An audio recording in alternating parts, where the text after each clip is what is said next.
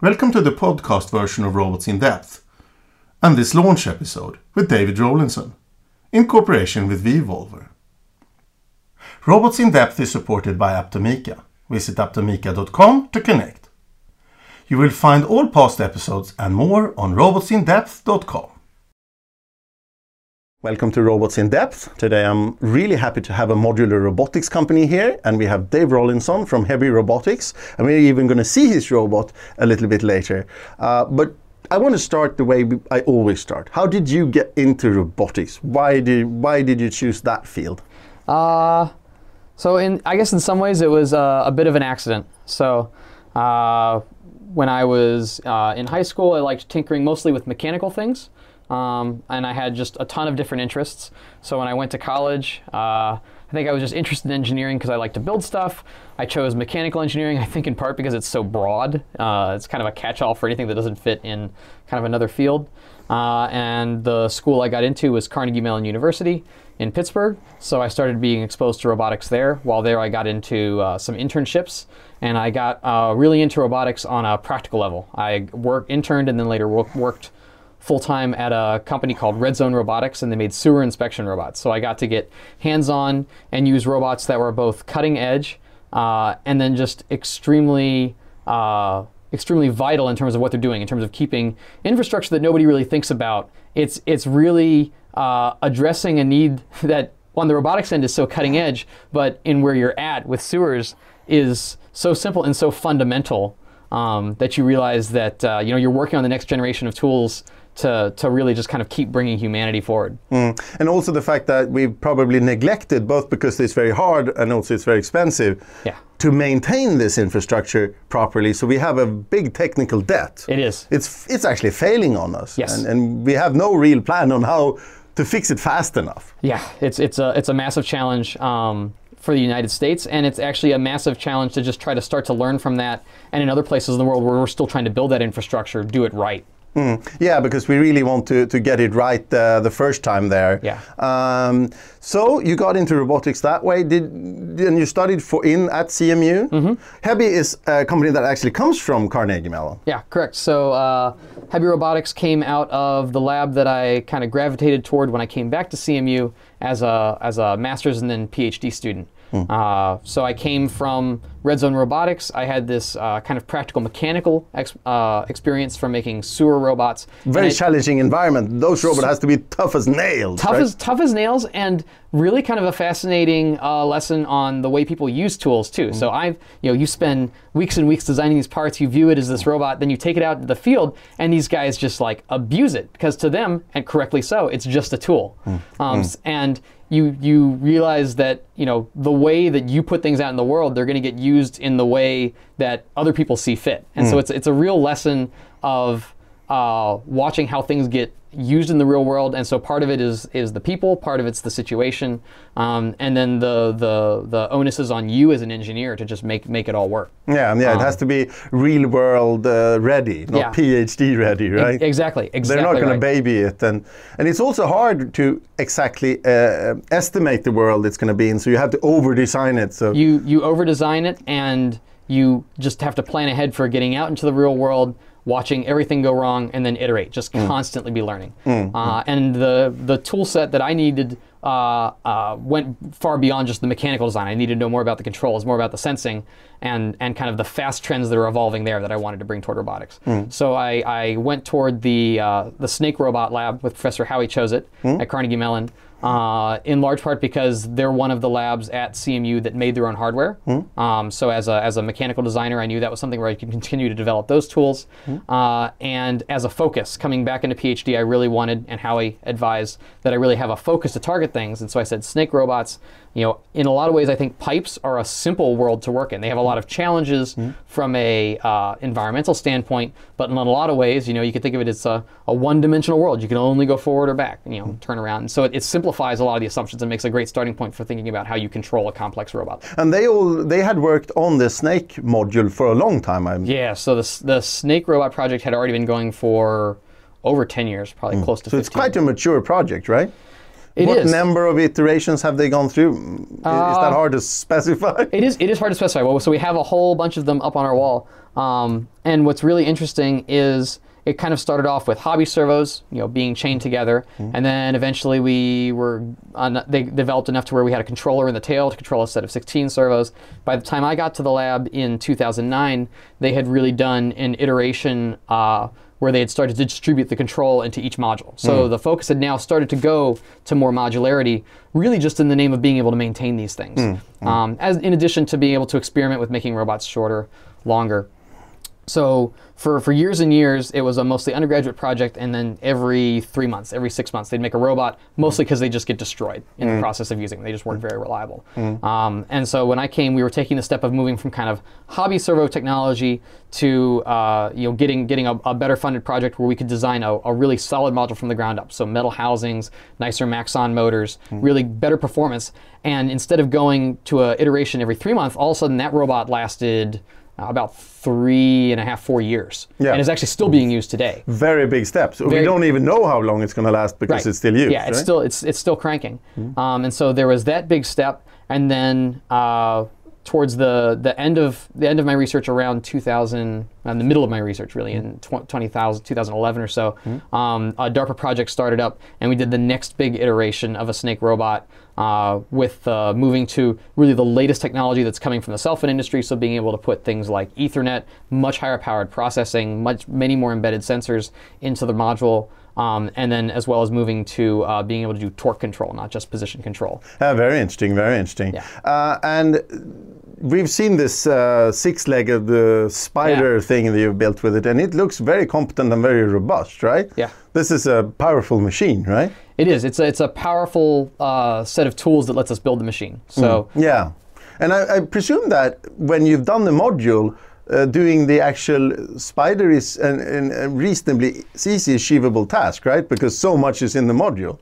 It is. It is. So basically, what we're trying to do is kind of abstract an actuator down to the point where you're really thinking in terms of positions, velocities, and forces or torques. So the math the way we think of modeling a robot, all the low-level details kind of get balled up, and then you can just kind of work at a higher level. Very interesting, very interesting.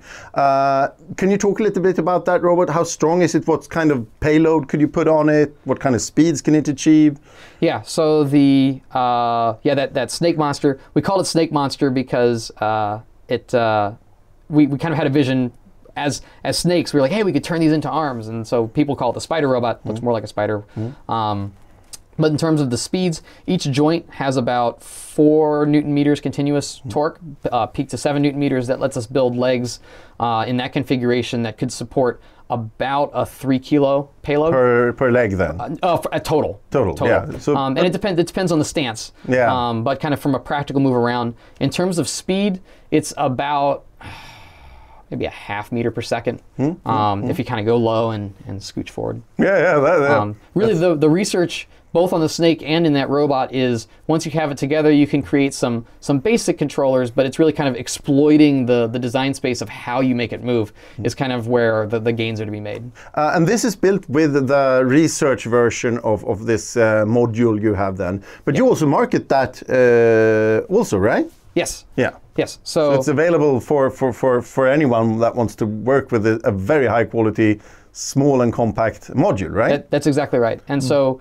what we did is we started the company 2 years ago to basically take the modular technology from the snakes and start using that as a building block for other types of robots. And we started off with exactly those snake modules. We brought them out. We said, we use these. We think they're great.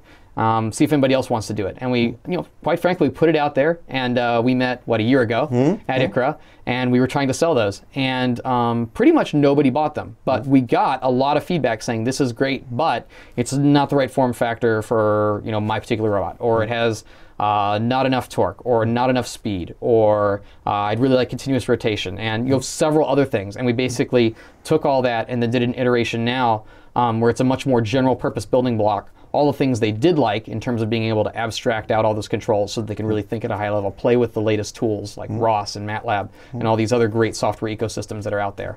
Kept all that, but then made it into just kind of a nice fundamental building block. Took all the experience you've had from this snake module then, and also probably took a step away from the snake because that puts a lot of requirements on its size and design. Now you could think more freely and use all the experience you have and kind of take a new step, right? That's exactly right. Yeah, that's exactly and that's also what you're marketing right now. Yes. That's when I saw this one, I just I like modular robotics, and I love the ability to have kind of a smart Lego for adults, right? Really robust. You can really build some stuff with it. Exactly. Right? It's cliche, but Lego really is the inspiration, right? Because I mean, what's great about them. Legos. I'm as I dive off into the weeds here, but what's great about Legos is you look at them, you know how they go together. Even like the youngest kid sees them, and the first time you press them together, it's like boom, I get how it works. Yeah.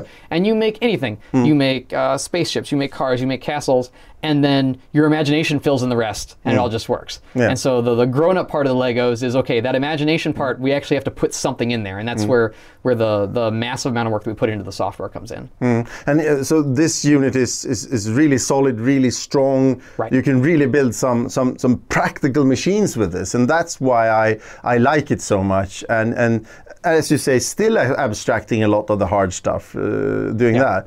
And we're going to see it later. We're going to have a look at it, and you'll have to talk us through why you designed it like that and what trade-offs you did. Sure. I love the modular robotic stuff. I want it out there on the market. When you mentioned that when you started to sell the first type of unit, it was a tough sell. Yes. With the new unit, do you see that people are getting the modularity power, the power of the modular concept? Yes. No, people are getting the power of the modularity. They're getting the fact that you can create anything out of these. Not just arms, not just legged robots. You could have disembodied degrees of freedom all around a room and just kind of automate a room in pieces if you want. They're getting the fact that because it has Ethernet connectivity, you have easy access to both controlling it and then logging all the rich amounts of data. And now that machine learning is becoming much more of kind of a widespread tool that people apply. People want just as much data as they can get. Have you heard anything about what people would like to build with it when you talk to them? Yeah, so I mean, we've heard walking robots, humanoids, some snake robot people still out there. An interesting one today that terrified me at first was somebody who was looking to create a dentistry robot. And I was like, and I was just, worried about that. But it was actually more of to get a good position, around somebody's face, because I guess dentists have a lot of like neck strain from reaching around as people go. So that, but again, it's one that embraces another part of it, not just the modularity, but the safety aspect, being able to control torque, not just position, so that as you interact with a very uncertain world, you can be in a very compliant way. So this is then co-robot safe, so to speak. Humans and robots built with this system could operate together rather than having the robot in a cage. That's exactly right. Yeah, that's very interesting. So how do you see the future for the company? Where are you taking it? So basically, we're trying to just accelerate the pace of robotics innovation. So we want to get these modules, keep them as robust as possible, get them in the tools of as many hands as possible, and then branch out from kind of research, R&D into some industrial applications. And we think there's a whole world out there where we kind of slip in between the giant kind of general purpose arms, which are becoming more and more capable, but still very general purpose. And then the world of fixed automation, where if you're going to make 1 million of some widget, you can make kind of a very precise fixed machine for that. Kind of there's this whole space in between, both in the factory and I think even increasingly at home. But even the very specialized machine doing paper clips and doing that for 100 years still benefits from modularity, because when you want to replace something, you don't sit there with something special that's nobody knows how to maintain. It's a module, right? It's the same everywhere, right? Right. And a big part of it is, instead of producing extremely high quantities in one place, you can create smaller quantities in a much more distributed fashion. So that was very interesting. We're going to bring in the robot now, and you're going to have to walk us through the different aspects of it. Now we have actually the robot in front of us here. Yes. I hope you see it perfectly on the image. If you hold the robot around here, the single unit, we're going to see it. So this is the new unit then. This is it. Yeah. And it has a different shape. It does. It does. Is there a reason for the different shape? The different shape is because it's designed for essentially everything except a snake robot. Okay, which is probably the larger domain. The larger domain. So the snake robot's a great, like we like to say, forcing function in terms of driving a lot of requirements, in terms of being compact in our motor control, being very high power to weight, so exploiting every last ounce of performance out of an electric motor, making very unique designs for the way that you do your torque sensing inside a module. But then what it does is gives you a chance to then take a step back and say, okay, with those core ideas, how do I repackage this into something that's more affordable, more manufacturable, and then just kind of much more versatile for the robotics community in general. So the Snake modules that you saw last year were basically 1 degree of freedom. This is also 1 degree of freedom, but it connected on the front and back with this custom interface to make things nice and sleek and sealed and as lightweight as possible. A snake, basically. A snake, and exactly, and then only plus or minus 90 degrees of rotation. So this keeps roughly the same size and power class, but we have continuous rotation at the output. We've moved to using extruded aluminum and flatter machined parts to make the manufacturable more easy. We've moved to using standard connections, just RJ45s and Molex MiniFit Junior for power. We've given a lot of thought to just the flat form factor to keep things out of the way, big bolt pattern to mount it nice and securely, and then a through bore so that all the wires, as you chain these things together, can pass through the center of rotation. So you can, instead of having big service loops on the outside to limit your rotation, you can turn more than 360 degrees if you need. You can run pneumatic tubes through the middle if you need to put some sort of vacuum or gripper on the front of an arm. All sorts of things. Very cool. And I also think that this module is easier to produce, so it's quite a lot cheaper. It is. It's still, I'll admit, not cheap. So we're at $3,000 per degree of freedom right now. But it's significantly easier to manufacture and less expensive than the Snake modules before that. And I also guess it has advantages over the Snake model, but it's the same strength and speed, and it's a little bit stronger, and it's available in different torques and speed profiles. So one of the things about the versatility of the design is we're using a spur gear train, and on some of the stages we can change them out so that we can have a high torque, low speed module, as well as a low speed, high torque, low speed, as well as a low torque, high speed. So you can choose the one you need, huh? Right. So example, if you're putting together a manipulator, you can use the torque gear modules at the shoulder, which also don't need to move as fast, but the wrist can be nice and dexterous. And you just hook it up to those two Ethernet and power, and you're ready to go, right? Exactly right. So an idea that came from the Snakes, but implemented in a different way, was we wanted to be able to daisy chain our communications. So you plug in the power. It's easier to split power outside of a module, and your requirements on that differ by application. But the data connection just daisy chains on through as much as you want, and just runs on a standard network hardware. And to build the solution we have in front of us here, it's a robotic arm. That's right. You just connect these together. Do you also manufacture and sell the brackets and stuff like that? Yep. So people can connect these however they want, but we do make these brackets that just bolt onto standard tubing. Lets you mount them any orientation you want, any length you want. And then part of the software tools we have lets you configure this in a flexible way. What kind of applications have you used to test this on? Have you got a pet application that you use as a test? We have a couple. We've made 6 degree of freedom arms to do like pipe assembly, stuff like that.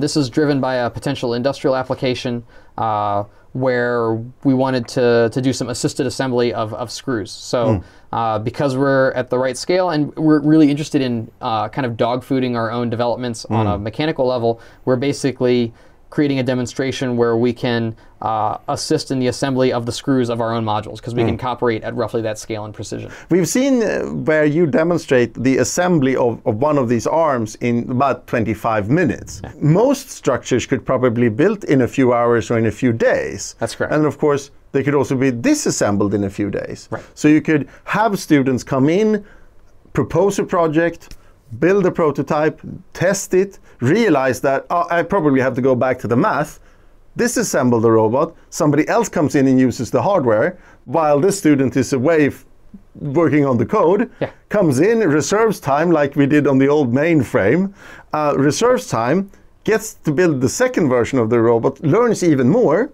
and this at a speed with a threshold to entry and a speed that is unheard of before with any other system. That's exactly right. Yes. Yeah. Do you have any examples of stuff like that within your lab and with your customers? Absolutely. So in our lab, the modules that were developed for the snake and both these, they're being used to just make other robots just kind of as a fun experiment. We've had cases where people come in, take modules that were meant for the snake robot, build a biped, test balancing, take them back apart, put them right back on the shelf. That all happens in the space of a day. Like you said, you're not starting from scratch. What we really want is, if you go to most research universities, including ourselves, you can go into some sort of basement and you'll see a pile of robots that will no longer be used. And that's just a pile of money wasting, right? Right. So we really want to be able to make these go, back to the shelf, right, as opposed to the basement. Yeah, and also the fact that students could work together. I create my group of modules doing a leg, for instance, and then somebody else does an arm, and somebody else does a waist, and suddenly you have an ant. Exactly, it gets right back to that community thing. You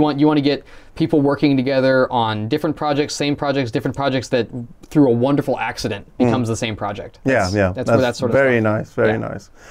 Thank you very much for taking the time to do an interview. It's been a pleasure to talk to you, and I know that this is the foundation for a new world. No, this has been fantastic. Thank you. Perfect. Thank you very much. I hope you liked this episode of the podcast version of Robots in Depth. This episode is produced together with vVolver. vVolver is a platform and community providing engineers informative content that help them innovate. It's how engineers stay cutting edge. Uptomica is the founding sponsor for Robots in Depth. Uptomica rents anything in modular robotics. Dream, rent, build. Visit uptomica.com to connect. I'm your host, Per Sjöborg. Until the next episode, thank you for listening.